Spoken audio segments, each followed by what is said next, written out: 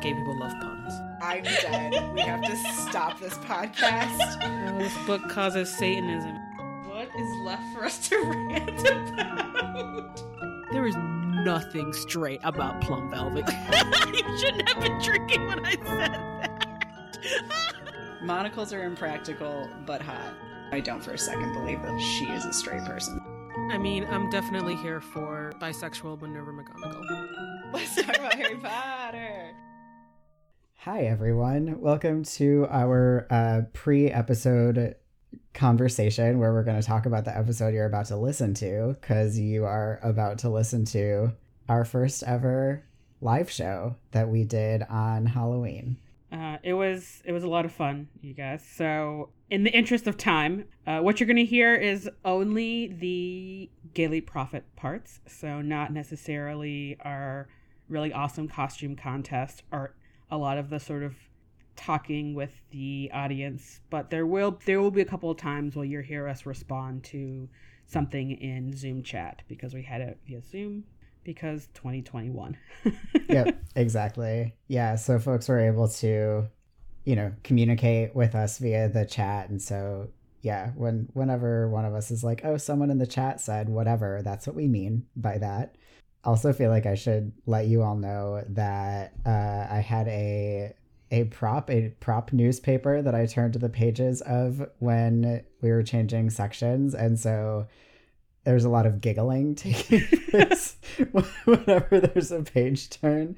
So that's why that's happening, and also why the newspaper sound effects is extra loud, but I think it's fine. Yeah, normally that sound is just put in post-production. Is that what it's technically called? Sure, yeah. Yeah, and as just a regular sound effect you would find on the internet, and not an actual turning of a newspaper. So I think we laughed every time. At least I think I laughed every time. You are also, after the live show portion of this, you're going to hear the politics section that we're going to record now, because we didn't do the politics section during the live show, because politics are heavy and live shows should be lighthearted, I think. Yeah, everyone should be laughing and not thinking about terrible things in the world. So. Exactly. But yeah, it was honestly so much fun, and we're definitely going to do more of them. If you missed that one, just keep an eye out, because I'm sure there will be more in the future. Yeah, we'll definitely be having some in 2022, because somehow this year is over. Oh, yeah. What is time? Anyway. Yep, so that's it. That's all you need to know, I think. And now, sit back, relax, and enjoy. Hello, and welcome to the Gaily Prophet, a humorous yet ruthless podcast where two queer IRL witches reread Harry Potter and talk about it. I am Lark Malachi Gray, but tonight you can call me Professor RJ Lupin. And I am Gryffindor Extraordinaire, Jessie Blount, but you can call me the winner of Witch Weekly's Most Charming Smile Award, acclaimed author and professor, Gilderoy Lockhart. All right, guests and ghouls, tonight we are here to discuss Chapter 16 of The Goblet of Fire, with you live. First time ever. In which the kids from Durmstrang and Beauxbatons have arrived, bringing superstar Victor Crumb and suspected Vila, Fleur Delacour, which throws Ron into a bisexual tailspin, much like any millennial watching The Mummy for the first time. Dumbledore shows us the impartial judge for the contestants, the Goblet of Fire, and puts an age line around it that the twins and many other students fail to cross. But it is no match for fake Moody. Hagrid has a crush. Hermione is a note at literally everyone. And we meet our champions, Victor Crumb, Cedric Diggory, Fleur Delacour, and Harry Potter ? Dun dun dun. Gasp. Excellent. So we are going to start this newspaper off with today's headlines.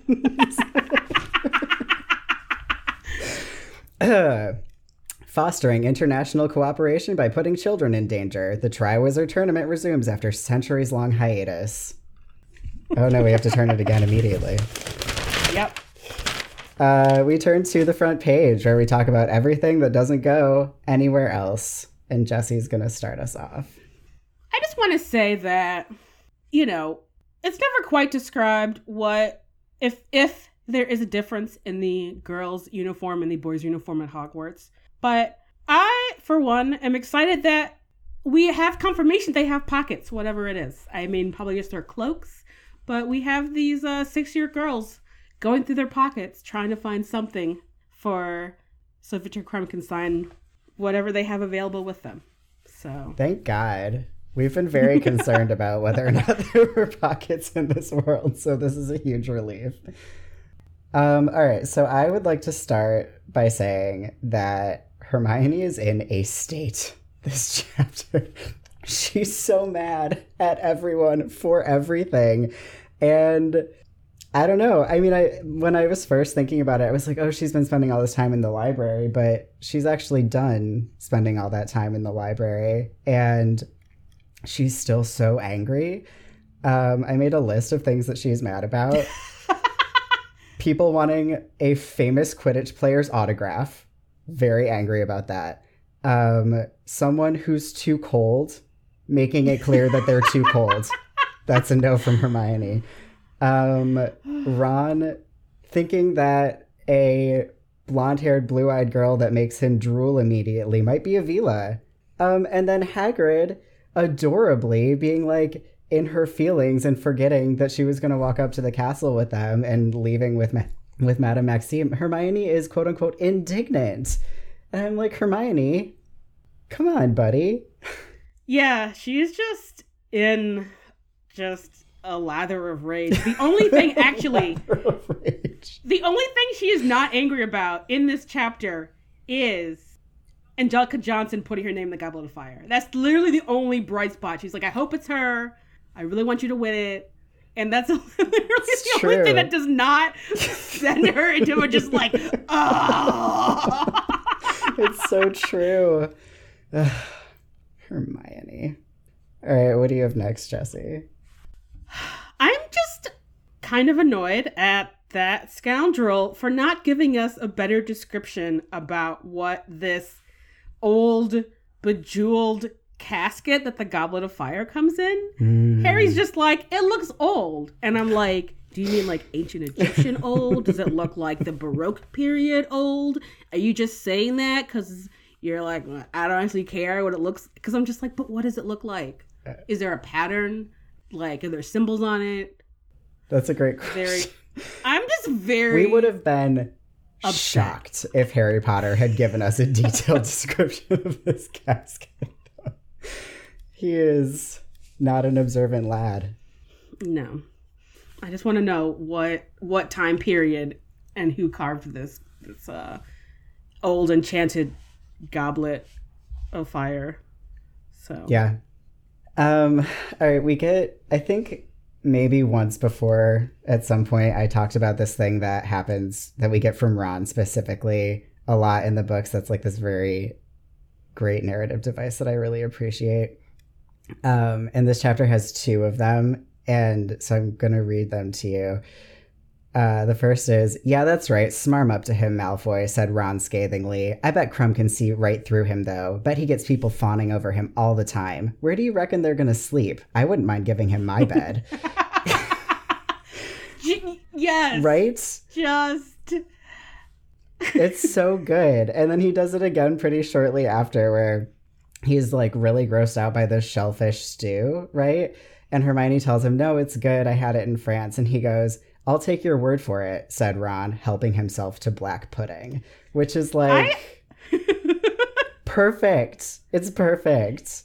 It's like, it's almost just like, oh, there's a joke in this because so good. Because I was like, but it's just a seafood soup. I'm sure it's delicious. I'm like, what?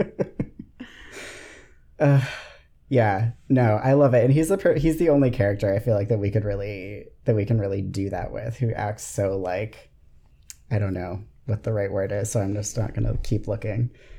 It's like he gets it, but then it's like you're saying these things because you know, but then it's like, oh no, you're still part of that. Exactly. Oh, geez. Ew, shellfish. Let me eat some blood. Yeah, sorry to all the Americans who are probably looking this up right now. It's blood and oatmeal and some other stuff, but mostly blood and oatmeal. They eat it for breakfast. What do you have next, Jesse? You know, I'm glad we're on food because I just really want to know what you think is in Hagrid's casserole that has a giant talon in it. Okay, so I've always assumed it was hippogriff. I don't know why she would eat a hippogriff unless it, like, I don't know, the hippogriffs got in a fight and, like, it died, or maybe, like, I don't know, one of them lost a leg and she was like, waste not, want not. I don't know, but, like, what else? I just don't feel like we see anything else with giant talons, I guess. Yeah, I was really trying to think of this also because I'm just like, any kind of, like, bird of prey that has large talons doesn't, I feel like, have a lot of meat on it. So I'm like, it wouldn't be a thing you'd want to stretch out if you, like, had only a little bit of beef, but, large appetite. But you could use it if you used a stock. You could totally put a talon part. Like, chicken feet make incredible stock. Yeah, and chicken feet already look like they're from Aliens I've put it in stock before, and I'm just like, and they're called, like, chicken claws. I know. Like, what is happening? You have to put them in a little, like, bag, otherwise the claws fall out and you have to set them out later. Sorry, vegans. Let's move on. Sorry, someone says that I'm definitely going with giant chicken, which could also be a possibility. Yep. So, okay, here's my last thing for this section. We can all agree, right, that Dumbledore 100% knew what was going to be on that last piece of paper before he even picked it up, right? Like, there was no question of whether that was going to say Harry Potter. I feel like everyone in the Great Hall was like, oh my god, it says Harry Potter, doesn't it? Yeah, without a doubt. Yeah. He's like, I don't even need to look at it. I know that it has Harry's name on it. Yeah. So. Harry Potter. Because who else? No. Who else? Right, exactly. Literally no one else. There's a total plot twist where it says Fred Weasley and it's a way better book. Honestly, I would read that book. And I was actually kind of thinking about it. I'm like, it would have been funny. Not like funny, because obviously what happens to Cedric isn't funny. But like, what if like Warrington or Angelica would have been the other Angelina. Angelina, yes. I know. I think about that all the time. If that's a fanfic out there, someone please direct me to it. Anyway. Yes, what do you have? I think my last thing is that before it just gets very fraught, I'm just really glad that Hufflepuff had this win. Oh, I know. Where they're just used to being just like the joke of the school, even though clearly it should be the house full of fascists. But for whatever reason, everyone is like, Hufflepuff, whatever. And finally, they were like, yes, the Hogwarts champion is going to be Cedric Diggory. And I'm just so happy for them before, Harry's name come out of the goblet, but. Yep. Yeah, me too. They deserved it. Okay. Welcome to the education section where we talk about goddamn schools, because there's 3 currently, so not just this one. Jesse, would you care to start? I would care to start. My first thing is, perhaps to the surprise of no one, that Dumbledore should turn up the fucking heat in this goddamn castle. Like, I know Hermione's like, oh, why are they not even wearing, like, cloaks? It is cold. I looked it up today. I found a city at the north bit of Scotland for Halloween 2021, and it's like 44 degrees Fahrenheit outside, 7 degrees Celsius for literally everyone else. And so it's probably cold inside of this stone-ass castle. Hermione, I know you're just used to wearing a cloak to dinner because it's fucking cold, but that's ridiculous. Yeah. Like, you shouldn't have to wear your coat indoors to eat dinner. Like, I feel like the Bobaton kids are like, Where are we? I know. Imagine Why? going from the south of France to fucking Scotland, and then they're like, hope you're comfortable. And you're like, no, what are you doing? This castle sucks. Because it does. Yeah, they dress to impress, and then they're like, oh, I was not prepared to have to wear, like, a fur coat. Sorry, someone in the chat just said I'm the truest iteration of Lupin that's ever been, and I feel a little weird because I've always thought of myself more of a serious, but I'll take it. It's a compliment, thank you. Okay, so we definitely can't let a Halloween at Hogwarts pass without talking about live creatures as decorations, especially live creatures that poop a lot. I can't remember the last time we talked about a Halloween, but I feel like someone emailed us maybe and was like, what if there's like a protective like layer, so like so then there's just like, you have to imagine just like an entire ceiling of just like bat guano above these kids' heads. I was like, that is not better. I don't think there's a good solution aside from these being magic bats, but I do feel like Harry would tell us, and he's just like, live bats, that's what we have. Yeah, you would definitely not be able to see the ceiling if it was just full of bat poop. Exactly. Bats poop so much, and you can get sick from that. So, Hogwarts. What a ridiculous place. I want to talk about just the Durmstrang kids being very impressed by the, like, gold plates and shit that they're eating off of, which, honestly, I forget that they're, like, eating meals off of gold plates at Hogwarts until we get to this part, and I'm like, yeah, it's kind of weird. Only during feasts. This is their good china that they get out for the feasts. But mostly I'm just kind of like, Durmstrang, like, what does your good china look like? Are you just not as wealthy as apparently Hogwarts is with their gold feast plates? Apparently, I feel like we get that a lot from Crumb later about how much like fancier Hogwarts is than the Durmstrang castle, which is like, considering how janky Hogwarts is, that's like really upsetting. Yeah, I know. I just imagine like, I don't even know what I imagine. It's just like one giant long hallway with like some classrooms. I'm not sure where they're sleeping, but it's just... Right? I agree. Someone just said, isn't gold a very soft metal? And the answer is yes, it is. It's a very soft metal. But you have like gold-plated stuff. Right. That's true. So... But they don't you plate things by like using a lot of electricity? Do I know that? That might not be true. I don't know. What I do know is if you have any dishware that has like a gold line around it, like you can't put it in the microwave for obvious reasons. That's true. Oh. You definitely can't. So speaking of Durmstrang, for a second I could only access Bobaton. I get the impression that Karkaroff somehow stacked the deck with the students that he brought so that actually only Crumb was a capable like entrant to...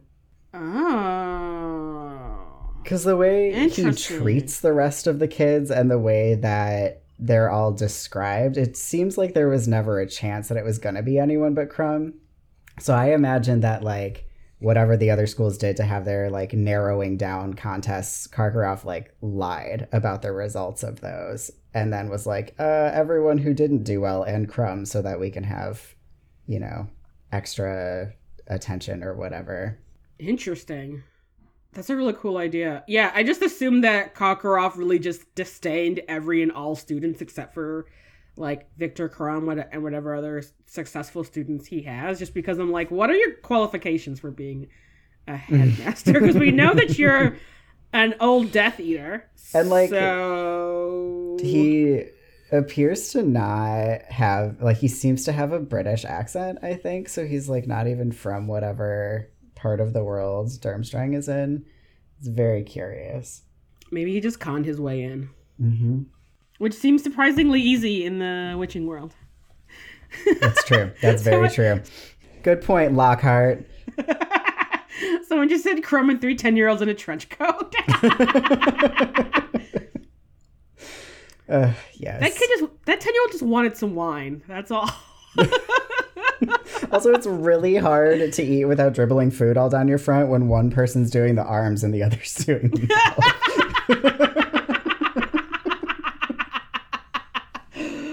Oh, jeez. All right, do anything else here? I don't, actually. Cool.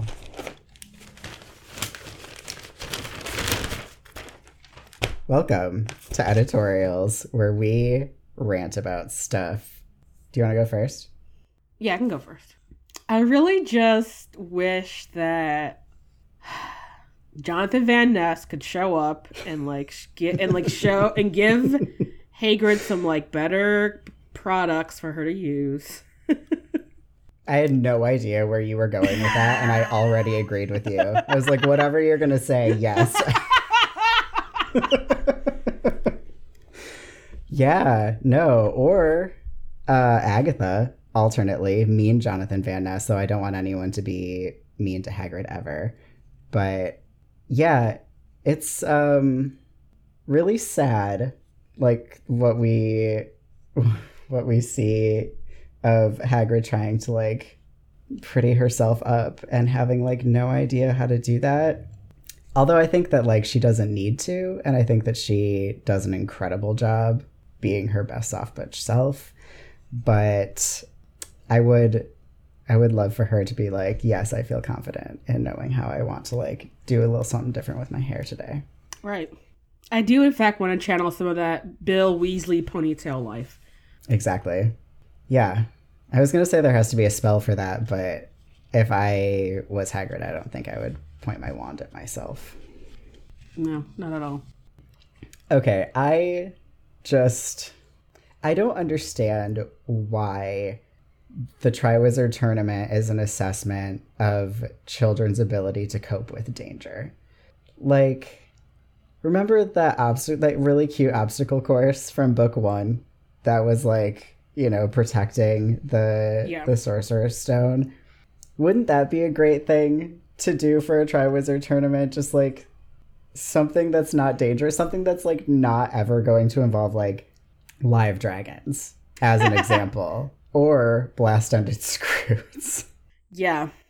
There are just so many ways to compete in things that are novel and exciting to watch that don't involve almost dying. Or at least maybe so directly almost dying. Yeah. Just because, there are a lot of sports where it's it can get dicey if you don't do it correctly or something happens, but it's not in it of itself going to kill you, trying to take a dragon's egg from a brooding dragon. I'm that seems like a terrible idea. That's such a bad idea. It's even if you could have interacted passively with dragons like that any other time of the year, it's we all know what happens to people who try to get between bear cubs and their mom, and they it's getting murked on sight, and you throw in some dragons, just the worst idea.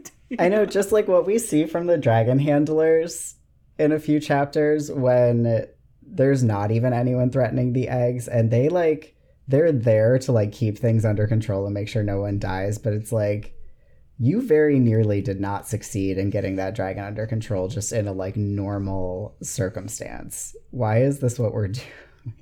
Why? I know. Okay, what do you have? I guess this is for the next section. I just find it interesting that Harry isn't affected by Fleur at all. I also was intrigued by that. Yeah. Puberty's coming slowly for Harry Potter, I think. He's having cute feelings about Cho, but I just think they're just not there yet, you know? Mm-hmm. Yeah. So the person in the comment that said gay, we are committed to reading Harry as bisexual. That is the easiest explanation, but we're going with puberty. I also want to throw in, he does have very cute romantic-ish feelings for Cho Chang, even if she is the most unfortunately named character in this book. I'm sure she is a cutie. So yeah, Okay, so can we all please agree to never enter into binding magical contracts to participate in dangerous situations without reading the terms? Dumbledore's just like, this is binding. You can't back out if you do it. What happens if you back out? Do you die? Like, shouldn't you know what that means that you can't back out? I'm so angry. The whole thing is very frustrating. Even if they're like, we need everyone to be of age, you need a permission slip to go to Hogsmeade. Why don't you have to have a parent sign off before you enter your name into parent or guardian into this dangerous ass year-long contest? They're adults. You don't need a permission slip anymore if you're legally an adult. But like, I do think someone should make sure that you're like understanding what it means that this is a binding magical contract. Yeah.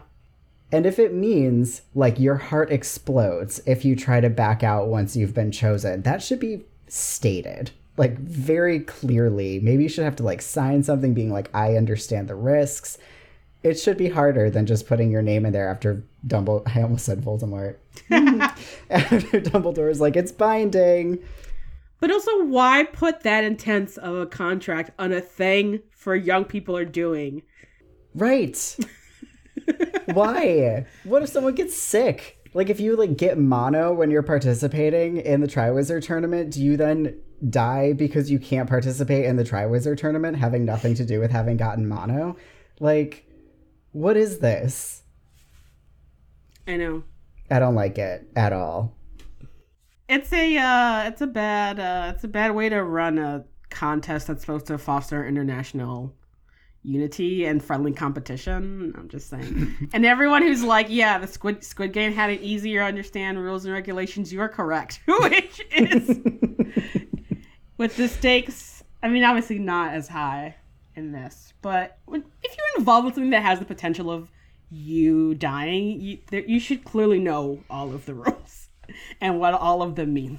What happens if you back out must be really, really bad, or else they would have let Harry back out, you know? Yeah, but it must mean you must die, which is right. Like, why? Why would you have that? Like, maybe just like don't use a different tool for like choosing the participants and not the goblet if the only way to use the goblet is like you die if you back out. Yeah, you could have picked people randomly at that point and it would have been better than having the goblet choose someone that's gonna murder you if you can't participate in these games. Okay. Yes, what else do you have? I actually don't have anything else. Cool. We're gonna move on. I'm gonna skip my last one for that one. I mean, it's too late. I turned the page. All right, everyone. Welcome live to our brand new segment, the Personals section, where we talk about sexy stuff. Finally, a sexy stuff section for this podcast. What a rich tapestry when your characters start hitting puberty. Yes. Would you like to start?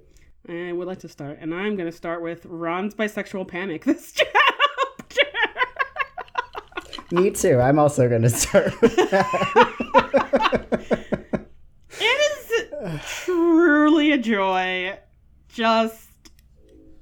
And I think my favorite part of this chapter, besides Ron straight up being like, I wouldn't mind giving him my bed. That's fine. And I'm like, okay, yeah, sure. There's a bit in the chapter where Harry is describing the 6-year girls who are all like Twitter pated about Victor, and then Ron is behaving exactly the same. Yep. And I'm like, I love it for Ron. I'm sure Victor Crumb is probably very attractive, but I think also part of it is just the attraction of people who can do something really super well, and you're just like, wow. Yeah. Yeah. I love that Ron asks both where Victor is sleeping and then later where the Beauxbatons kids generally are sleeping, but we know that he's thinking about Fleur. Like, it's just, he's like, so, I don't know, I have a bed. Other people might need beds. Maybe, like, Ron. Yeah. So, but speaking of what you said about, like, you're sure Crumb is very attractive, I think this is a great moment to revisit your question of whether or not he's a Vila. Because if we're using Ron as our litmus, he really is having the exact same reaction to both Crumb and Fleur, which makes me think that you are entirely correct. Which seems like somehow stacking the deck with your champions. But, you know, as we know from Hagrid, being not totally human does give you some biological advantages. That's true. And there doesn't seem to be anything in the rules and regulations about you have to be 17. That's it. That's all that matters.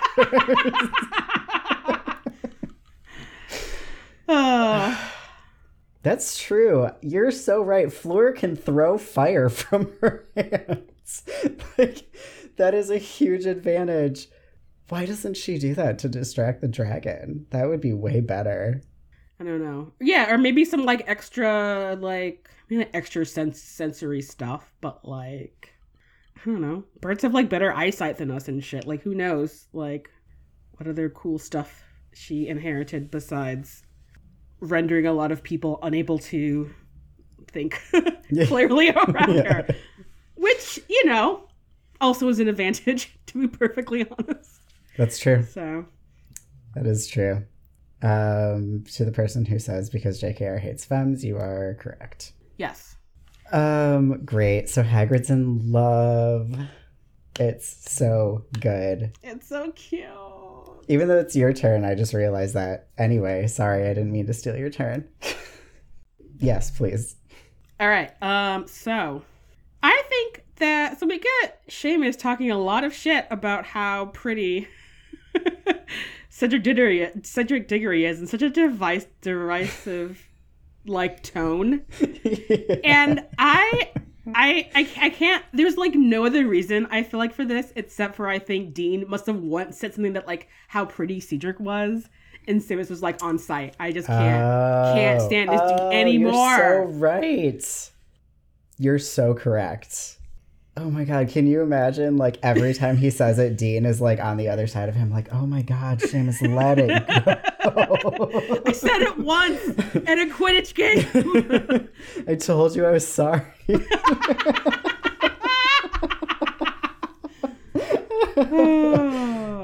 not even my type. It's all right. Oh my God. That's great. Okay, yes. So I just want to like have a little love fest for like Hagrid's cottagecore like butch suit that I think we maybe decided before is like not as horrible as Harry describes it and is like corduroy as opposed to like Harry, quote unquote. I just feel like her dress up look is like really good. Yeah, I think so too. And Harry just can't appreciate it for what it is. It's true. I have like one last point. Okay. I think I just like that. I feel like maybe for Hermione, the thing with her and Victor wasn't a like attraction, lust at first sight thing, but more of a like, oh, we have like shared interest and you're not a complete douchebag. And yeah. I just think that's really nice.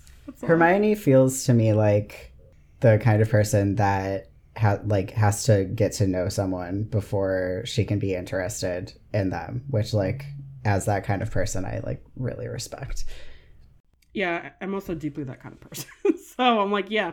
Yeah, it's a vibe and it definitely feels like Hermione's. Okay, we're like a little bit ahead of schedule. So Jesse, if you want to bring up any of the things that you had extra in the front page, we can. Otherwise, we can get to our last segment. Okay, I do have one more thing that I want to bring up, which is I feel like Harry being surprised about seeing Crouch Senior in like witching robes and being like, he looks so. It made Dumbledore look even more weird, and I'm like, you mean it made him look more like a gay hippie next to Crouch, and I'm like, you are probably correct. And I'm just like, damn, Harry. Yep. So all we have left is horoscopes, yeah? Yeah. All right.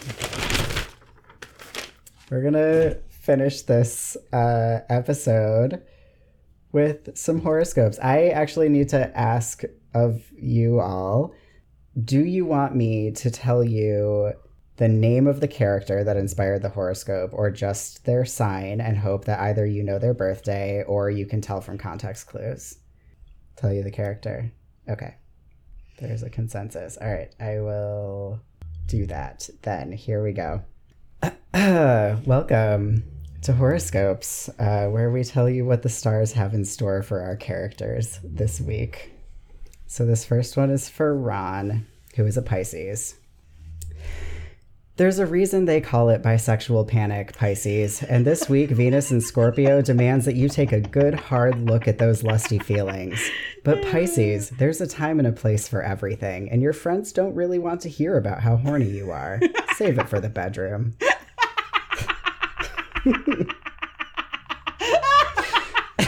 Oh, jeez. To whomever just said bye, Pisces, represent. I'm one of your brethren, so hello. Next one is for Harry, who is a Leo. Leo. If I had a quid for every time you inserted yourself into the spotlight without being invited, well, I'd be rich, wouldn't I? That's it. That's the end. Oh my God. Poor Harry. Yes. All right, this one's for Hermione, who is a Virgo. Virgo, everyone knows that you have opinions about everything, but they don't need to know what all of those opinions are. You value honesty, so I'll be blunt with you. If you're not careful this week, you're going to be a real jerk. So swallow that judgment, Virgo. No one cares.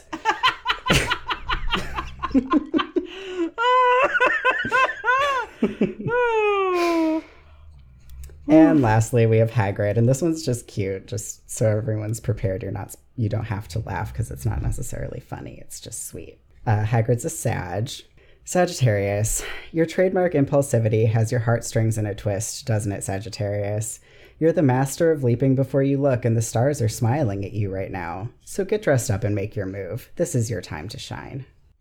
Yay. I know. Welcome to the politics section, where we talk about things that are fucked up. So this is apparently the first time that there has ever been quote-unquote foreign food at Hogwarts. Which makes me the most sad for every not white student at Hogwarts who is once again being like, can someone please season this food? Right? Like, right. Why isn't a seafood bouillabaisse available all the time at Hogwarts? You're clearly a very rich magical school.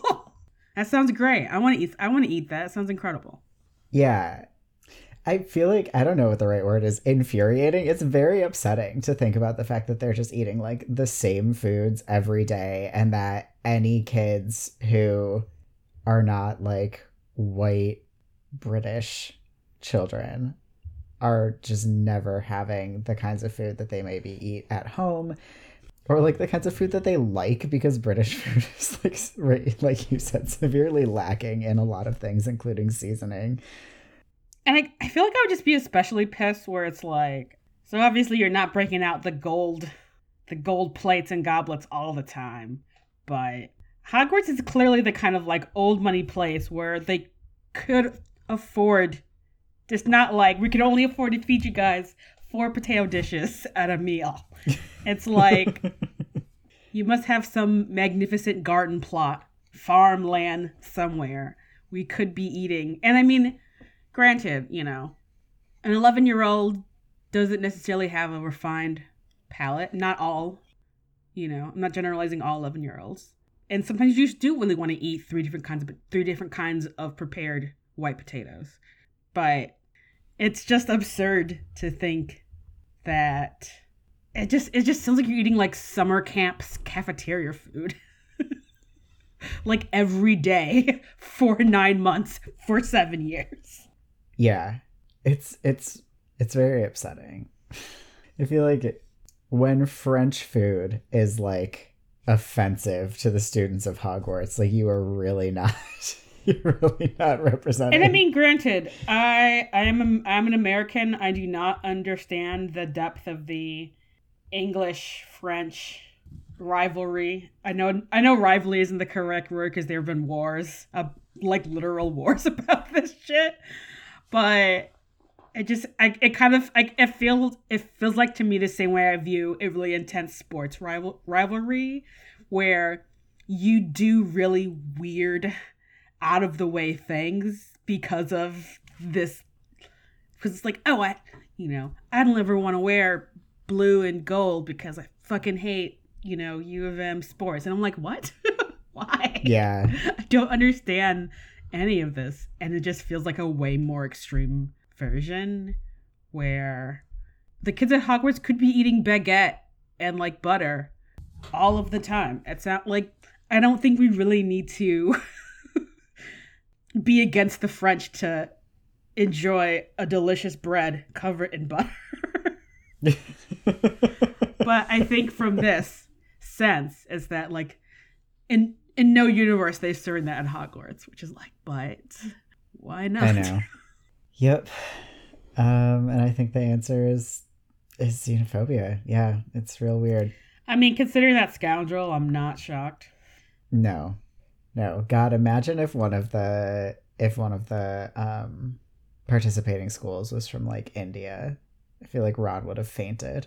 Ron would have started crying because he like bit into something that was like mildly spiced. Oh God, it's true. Yeah, he would have been like guzzling milk. Oh God, that's disgusting. Yeah, sorry. This just reminds me, I was in like in a work meeting years ago, and someone was telling me that they like spent like a year abroad in the UK, and they came back and they're like, I can't handle any amount of spicy food anymore because I just spent a year. And I'm like, but I don't know where you were, but you didn't have to not eat spices. Yeah. What about all of the incredible Indian restaurants? And like, she was a white lady, so I'm kind of like, okay, well, that sounds like a you problem that you've just cut yourself off from such a variety of properly seasoned food. Mm-hmm. But I think about that sometimes. I'm just like, you really just spent a year in the UK and just didn't eat anything flavored. I'm like, why? That's terrible. Yeah, I didn't say anything because it was like a client meeting, but I was just like, but why? But and then you came back and you still just don't eat anything that's even remotely spicy. Because I feel like sometimes I meet white people where they're like, oh, that's too spicy, and I'm like, it just has spices in it. Yes. We can probably talk about something else. What do you have? There's a whole section of this chapter where Ron and Harry are talking about Fleur being part of Vila. Mm-hmm. Like it's some outrageous, like, this outrageous thing that maybe she is part of Vila. When Ron is actually reading the situation right and is being like, from what I know about Vilas and how I felt at the World Cup, I am pretty sure she is a part of Vila. Mm-hmm. And so it's like a thing. And of course, Ron ends up being right because Fleur's great-grandmother was a Vila. I thought it was just her grandmother. Was her grandmother a full vegan? Jesus. A full Vila? Or was her grandmother half Vila? One moment. No, her grandmother's a full Vila because that's the core of her what's in wand. her wand, yeah. Yeah. An heir from the head of a Vila, one of my grandmothers, says the book, because I just randomly opened my book and I opened to 2 pages before what I was looking for, so that's cool. Anyway. All right. So she's 2 generations. Yeah. And and that power is still like, it's still popping. Which yeah. is, I mean, honestly, good for her. But it feels like it must be weirdly frowned upon to have a not, oh my god, sorry, what do we call magical beings that aren't people? I need to write Other this magical down. people. If you have other magical people in your family, like in your direct blood family that you're like related to, see, it must seem weirdly shameful, even though in the course of the book we see it happening like time and time again, where we have folks where it's like, you know, they're, is it say ways to be like extra human? Like, you know, they have in their family there's been magical people and then non-human magical people. Mm-hmm. If you're part giant or part Vila or part goblin, is that what That's an extra canon thing.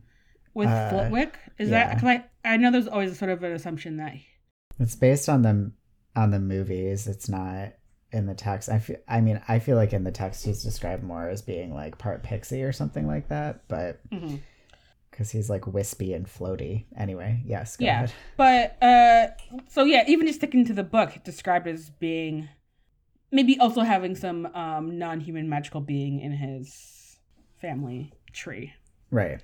But it's not like ever really discussed. And even later in this book, we get Hagrid sort of verbalizing out loud about being part giant to Madame Maxine when they're alone, or when she thinks they're alone, essentially. Mm-hmm.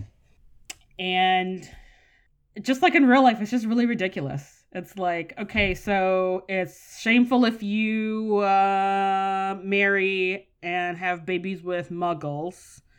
It's also shameful if you marry other magical people who just happen to not be human. Mm-hmm. So I guess the only acceptable thing is to be pure blood. Cool. Funny how that works out.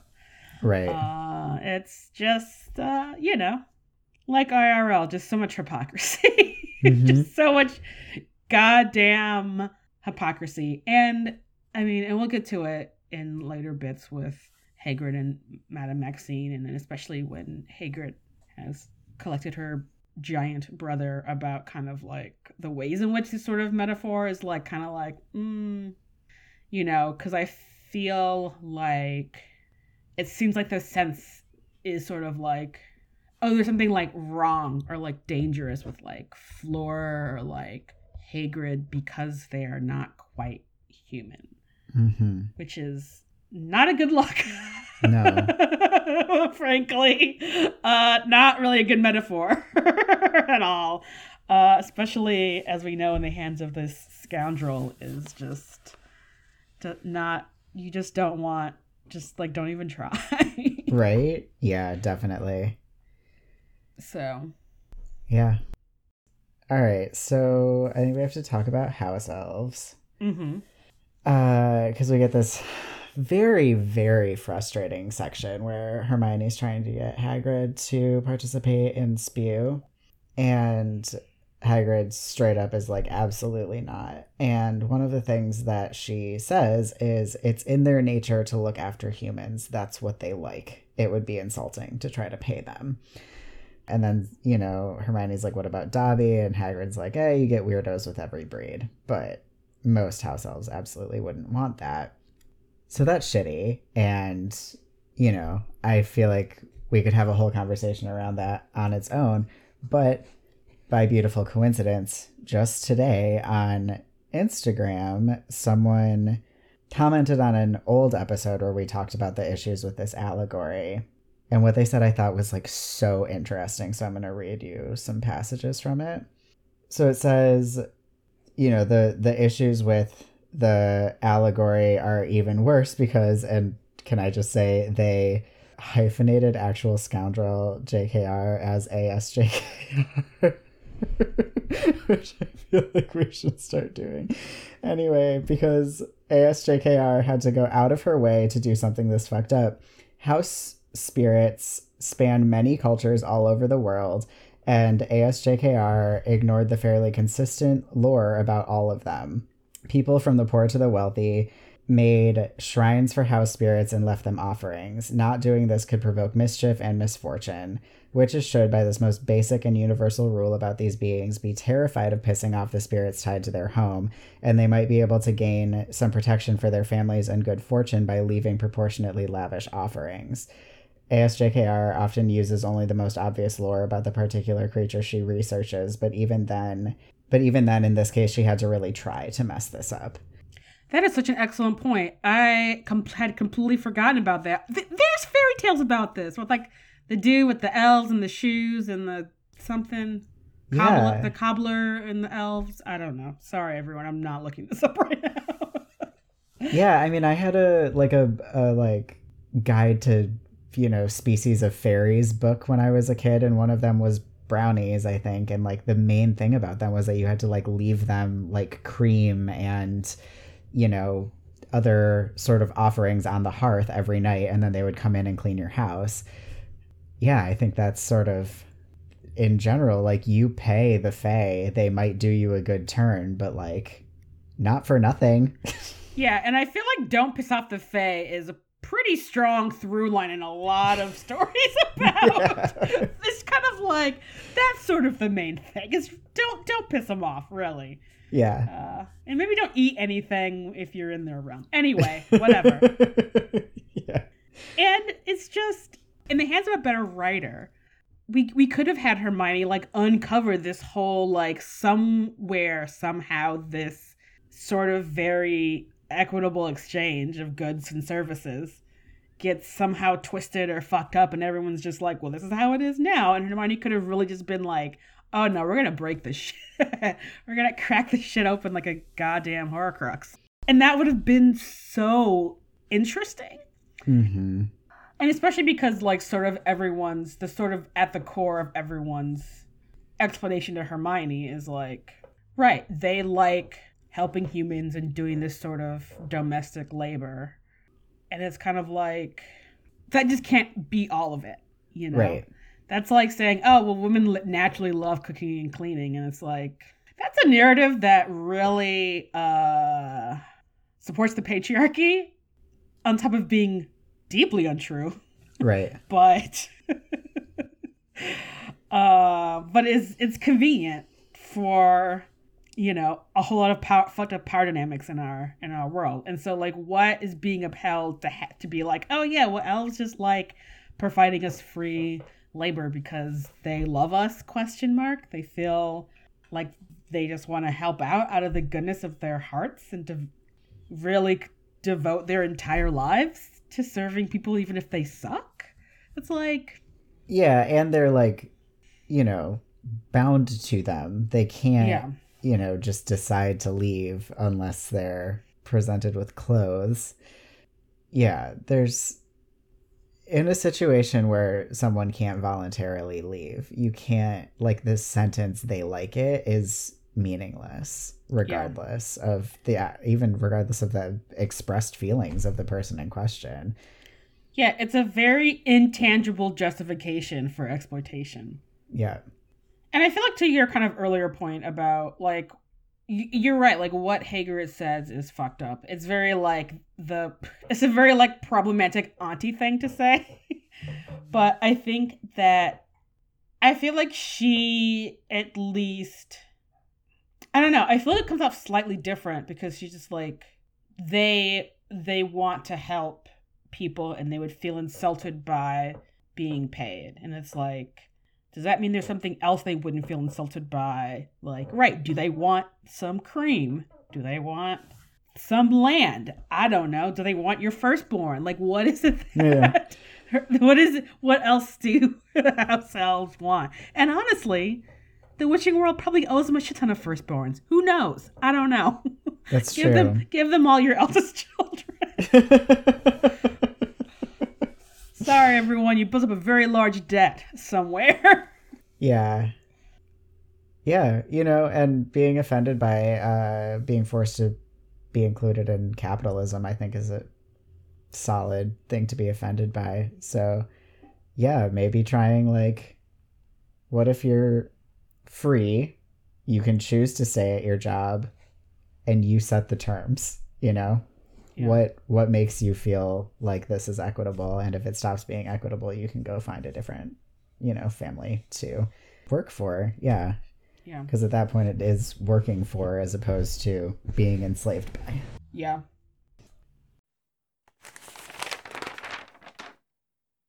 Thank you all so much. It was great. I can't believe this happened and I didn't melt into a puddle of anxiety. You're all Woohoo. super great. And Jesse's gonna take us out, yeah. And until next time, I'd like to say a few words. And they are sportingly, zero sum, bisexual panic, and abstruse. do.